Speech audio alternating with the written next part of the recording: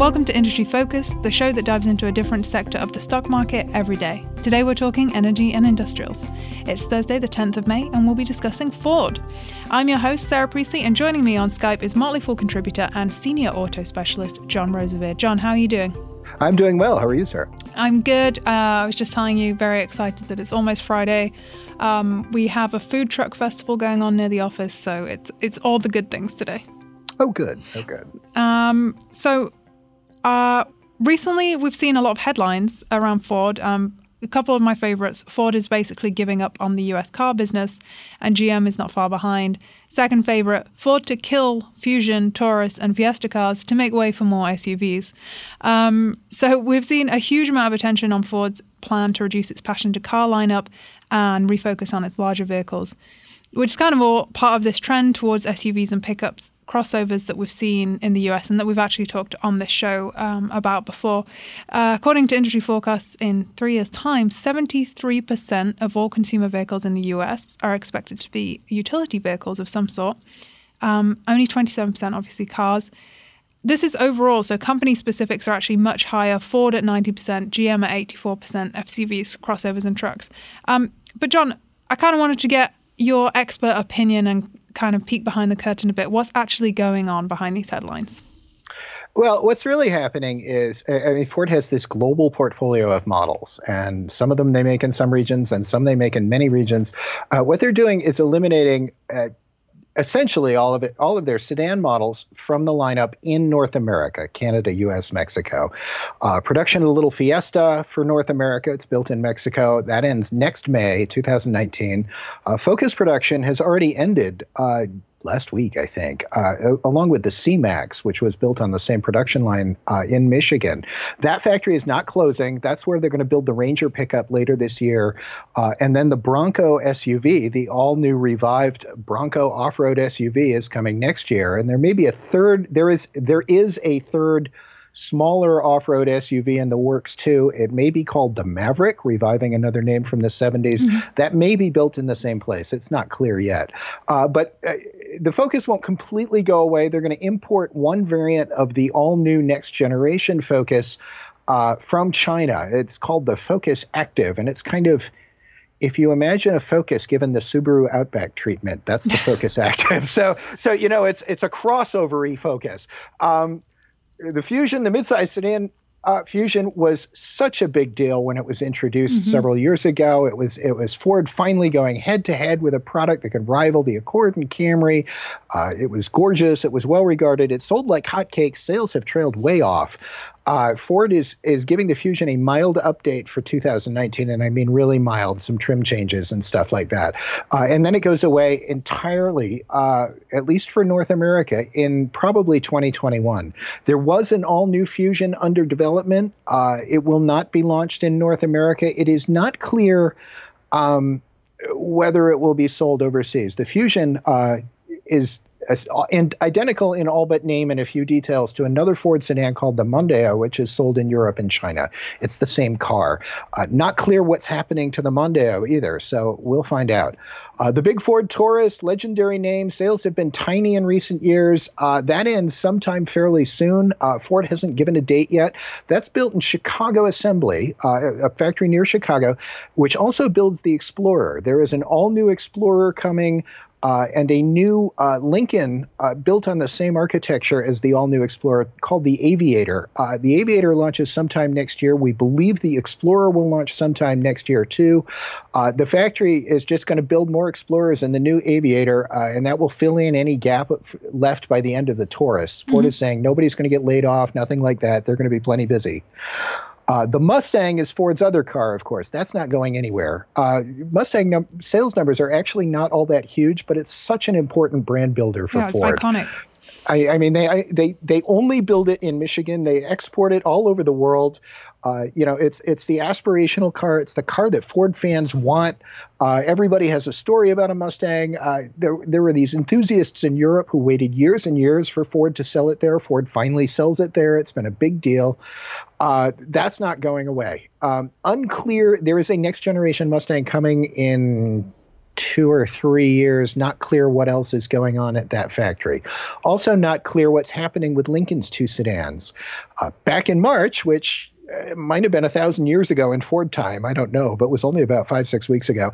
Lincoln's president, Joy Falotico, told me that they aren't getting rid of the sedans anytime soon. In fact, the Continental is practically all new, and the smaller sedan, the MKZ, was just given a big facelift. But the MKZ is built on the same production lines as the Fusion, so it's not clear what's going to happen there.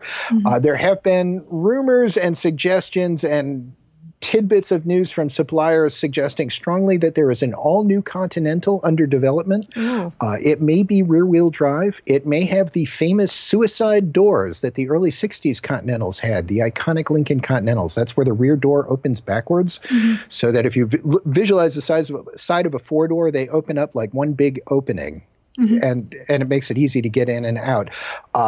That may be a rear-wheel drive vehicle. The Continental right now is built at the same factory as the Mustang. The Continental and the all-new Mustang may share architecture. We're not sure yet. But we don't think the Continental's going away. Not clear about the MKZ after 3-4 years from now, but it'll be around for at least a while longer. Excellent. So there's a lot of developments. And you mentioned the Ford Fusion. I actually remember that the furore around that. It was my company car when I was working in the Midwest, and I loved it. So kind of sad to see that go, but it's important to kind of put all of this into context because cars are still a big part of the market outside of North America. I know back home in the UK, you just don't see as many. The trend is there too, but you don't see as many of these big trucks and crossovers purely because our roads can't really accommodate them. Exactly. In fact, the UK, I don't remember whether it's the Fiesta or the Focus that is the best-selling car in the UK, but it's one of them. Either way, the Fiesta and the Focus are both huge sellers for Ford throughout Europe, particularly in Western Europe. They get optioned up. They sell at good margins. It's kind of a different business than what we see in the United States, even though it's the same basic cars. Ford launched an all-new Fiesta in Europe last year. It's getting very good reviews and selling quite well. All-new Focus has been shown. It's coming later this year. These are models that are not, except for that one Focus Active, are not coming to the United States at all, but they're all new models. So Ford continued development of these vehicles and is launching them there. It will launch the Focus in China too. I'm not sure if the Fiesta gets launched in China, but it will be launched in some other Asian markets. I know they sell it in Thailand and some other places as well. We don't know what's happening with the Fusion. The Taurus, that ship already sailed. There is an all-new Taurus. The current Taurus in the United States was launched in like 2009 or 2010. It's actually a very dated model. Ford did an all-new Taurus. It was launched in China in 2016. It looks like a big Fusion.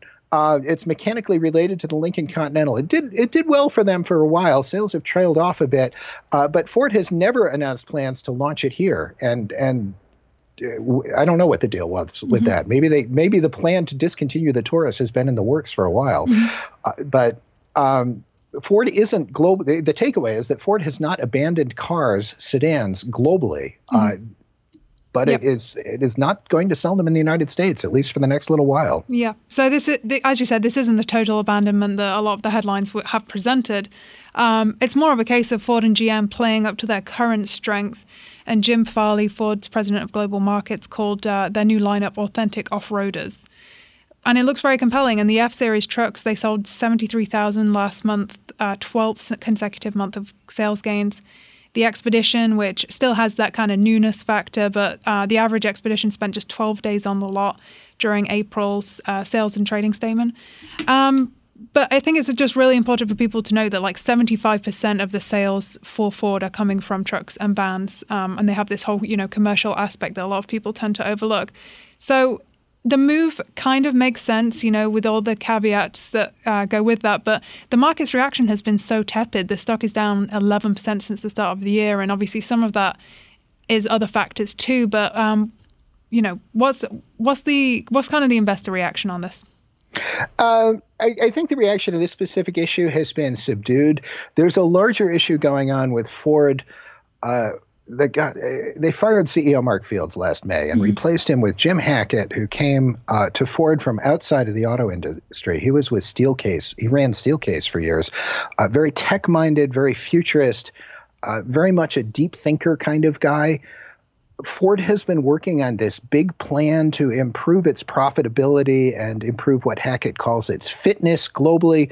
We've seen bits and pieces of it, but Ford has yet to really show us all their cards and show the plan and tell us exactly where they're going.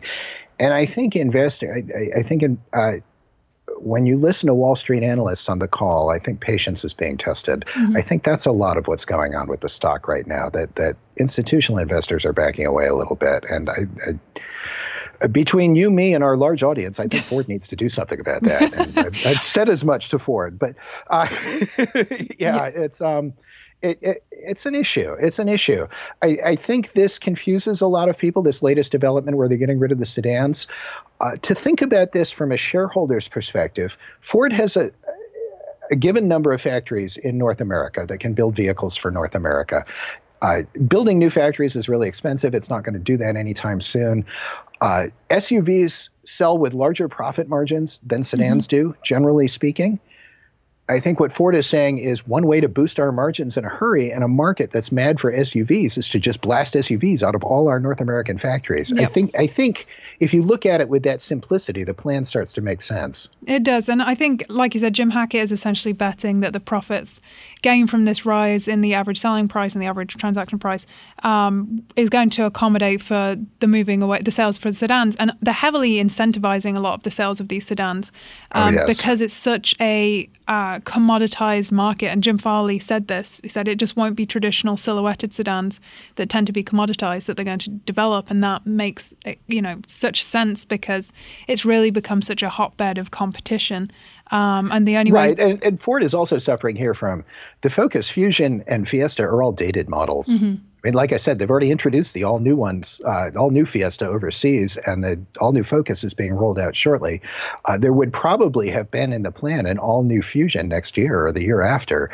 Certainly we'd be hearing about it by now. And they're competing against... the Camry and Accord were heavily redone, all new for 2017, both of them, I think. And Ford was a step ahead when the Fusion was first launched several years ago. Now it's kind of a step behind. So it has to ramp up incentives, especially in that category, midsize sedans, where sales are so huge. And a lot of those cars get sold on price. Yep. Monthly payment. So how were the sales across the board for the automakers in April? Well, okay, Ford's U.S. sales were down, I think, 4.7%. Pickups are still doing well. The sedans are down. SUVs are more or less a wash. The thing about Ford's SUVs right now is they're just in a tricky spot in their product cycle. The Explorer and Escape are their mainstay SUVs. Those are the names everybody knows. They're still doing well. They're still selling in strong numbers, but they're both dated models. All new ones are coming next year. And it's that thing where all new models tend to command the highest prices, get the biggest margins, get the most sales interest, and then interest kind of tails off over a model's life cycle.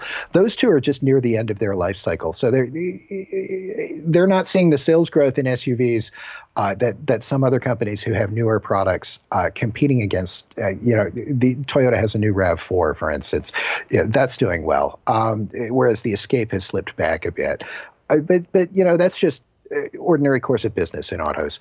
Toyota sales were also down about the same amount, just under 5%.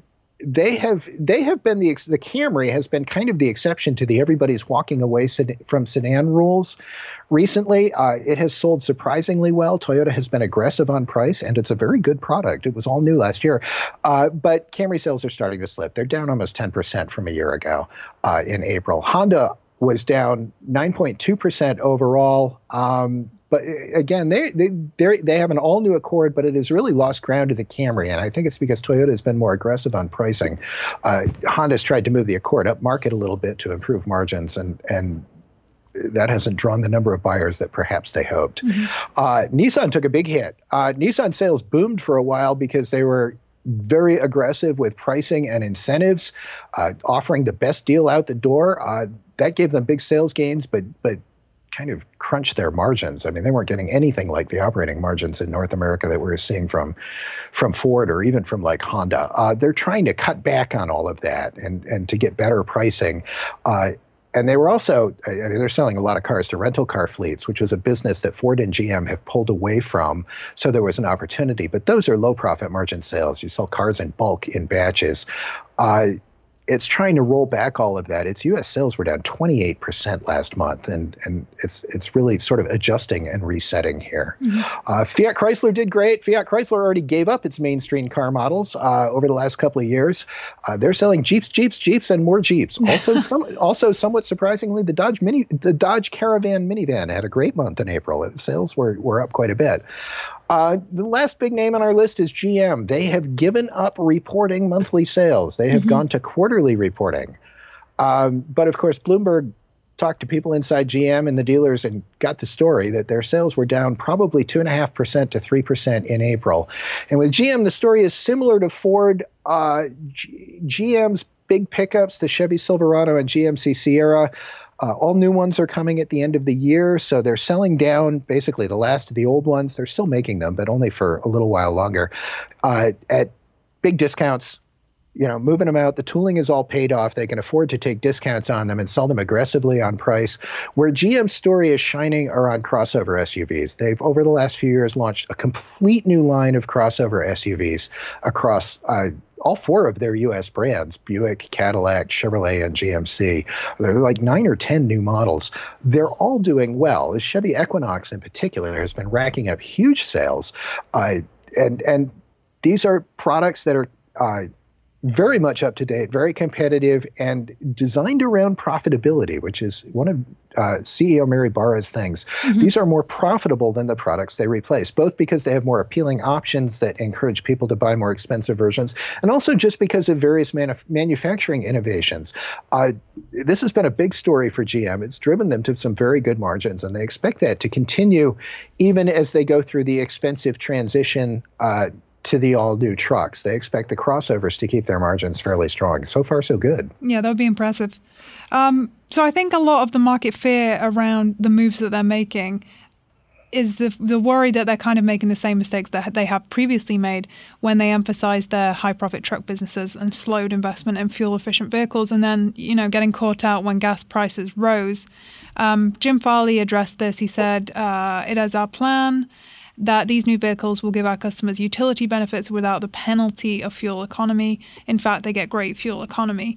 So do you think that the innovation is really there? Because, we're seeing fuel prices begin to creep up again. It's a valid concern. Do you think they're addressing it?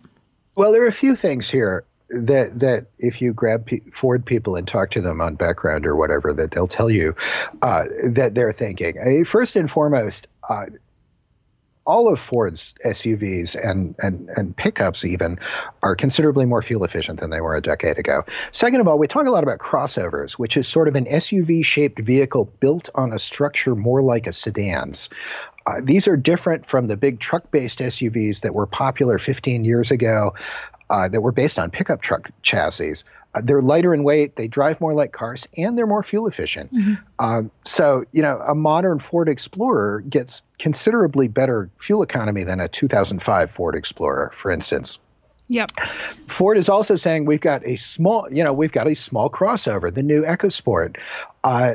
Ford is also investing in, there are going to be a whole bunch of new hybrids. For instance, the next generation Explorer will be available as a hybrid. There's never been an Explorer hybrid before. They're going to do a hybrid F-150 for, I think, 2020. This is all in the works. So there's that, too. If there's a concern, well, we've got hybrids, and they've got pure electric cars coming, too.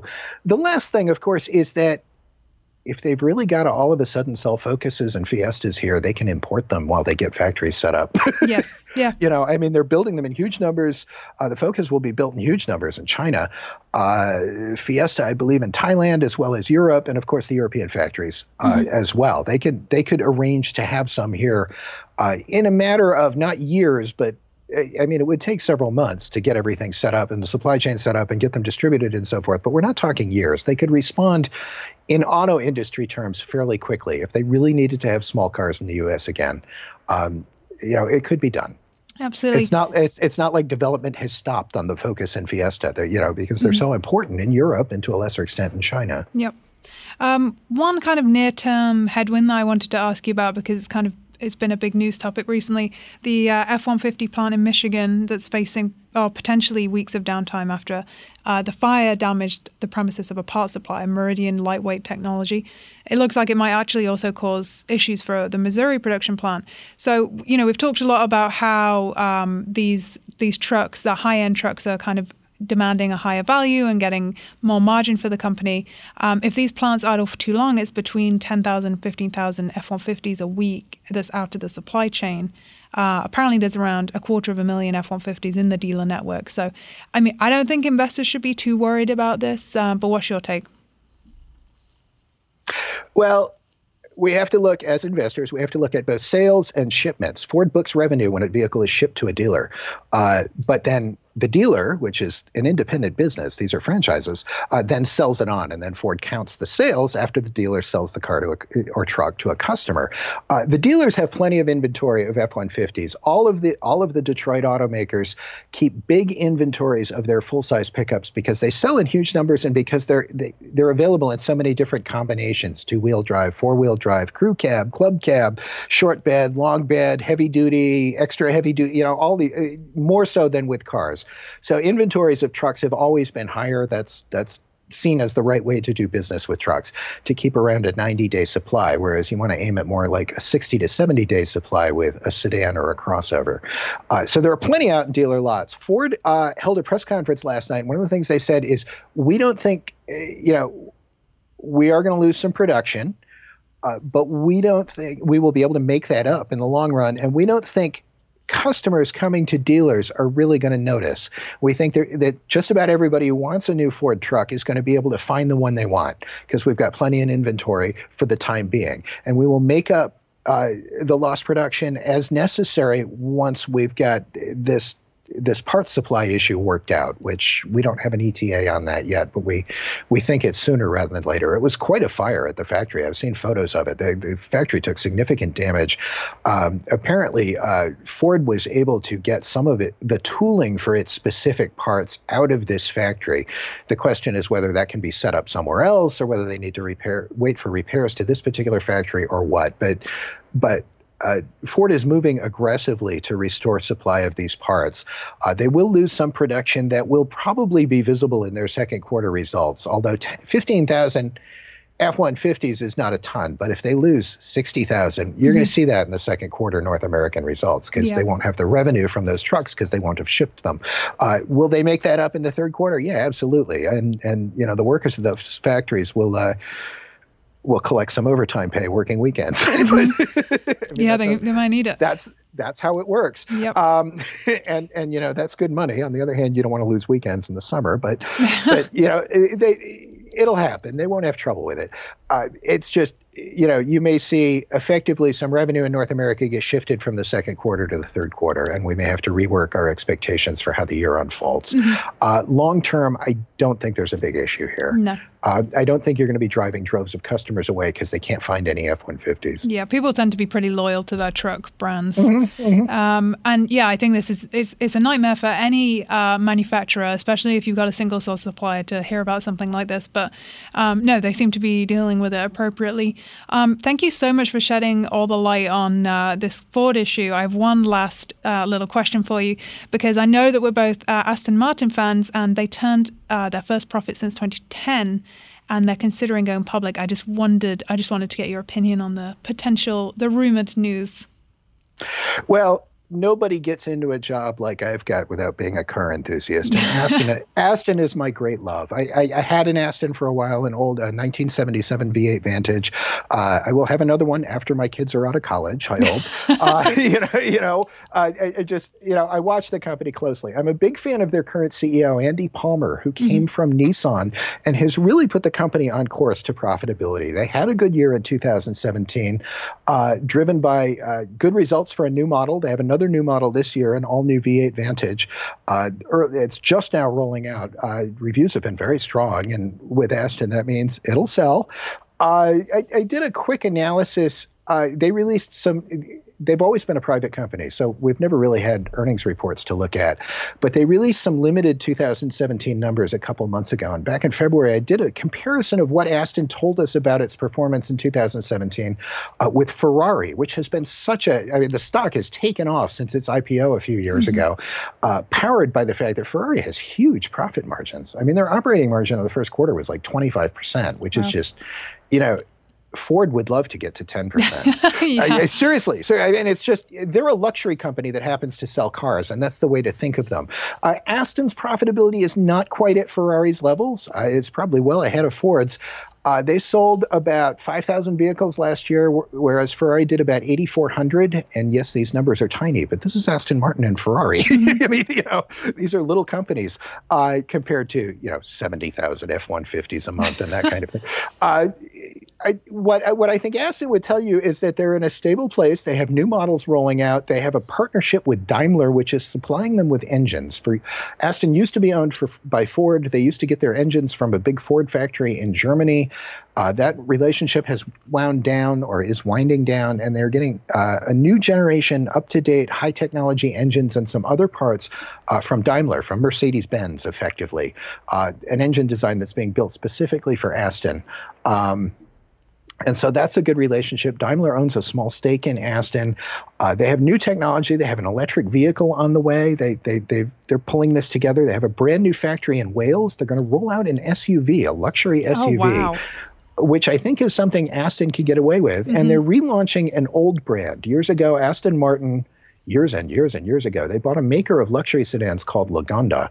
And there have been Lagonda sedans on and off over the years. Tiny volumes, typically. In fact, the proper name of Aston is Aston Martin Lagonda Limited. But they are relaunching Lagonda starting in about 4 years as an electric-only super luxury brand. Basically, if you've had the Tesla and you want to move upscale, that's where they want to be. They want to be there waiting for you. More luxury than Tesla. Yeah. When your $150,000 Tesla just isn't doing it for you anymore, you can spend $400,000 on a Lagonda. That's the vision, right? But anyway, all of this adds up to Aston has room to grow, both in terms of margins and in terms of overall sales. The trick with any luxury company is how far do you grow sales before the brand gets dented. Yes. Ferrari capped its sales at 8,000 a year for a long time. They think now they can ease it up to 10,000. So far, so good. Their pricing has continued to be very strong. If Aston could get into that neighborhood, Aston may never quite get to sort of Ferrari's level of super covetedness, but if it can get into the ballpark, there will be some upside to this if they go public, subject to the cycles of the global economy, of course, because luxury products behave in very interesting ways during economic downturns. Sometimes they're dented, and sometimes they're not as dented as you think, and sometimes sales just fall off a cliff, and it sort of depends. I think there's some upside for Aston. I think there's some really intriguing upside for Aston if it decides to go public. They have a couple of big investors who are looking to exit now that Aston is stable and profitable. These are private equity companies that want to go on to the next turnaround, basically. There's no rush, but whether they exit via an IPO or because it's possible somebody could acquire Aston. It's possible Daimler could acquire Aston, and this is just hypothetical. I don't see any explicit signs that something like that is in the works. But there are a number of possibilities for where that happened. IPO is one of them. If it goes public, I will definitely be taking a closer look at it as an investment, and not just because I like Astons. Well, we'll definitely get you back on the show if that becomes a reality. But thank you so much for joining me today and imparting all your wisdom. Thank you for having me. No, thank you. And that's it from us today. If you would like to get in touch, please feel free to email us at industryfocus@fool.com or tweet us on Twitter at MFIndustryFocus. Thank you to Austin Morgan for producing the show. As always, people on the program may own companies discussed, and the Motley Fool may have formal recommendations for or against stocks mentioned, so don't buy or sell anything based solely on what you hear. For John, I'm Sarah Priestley. Thanks for listening, and Fool on.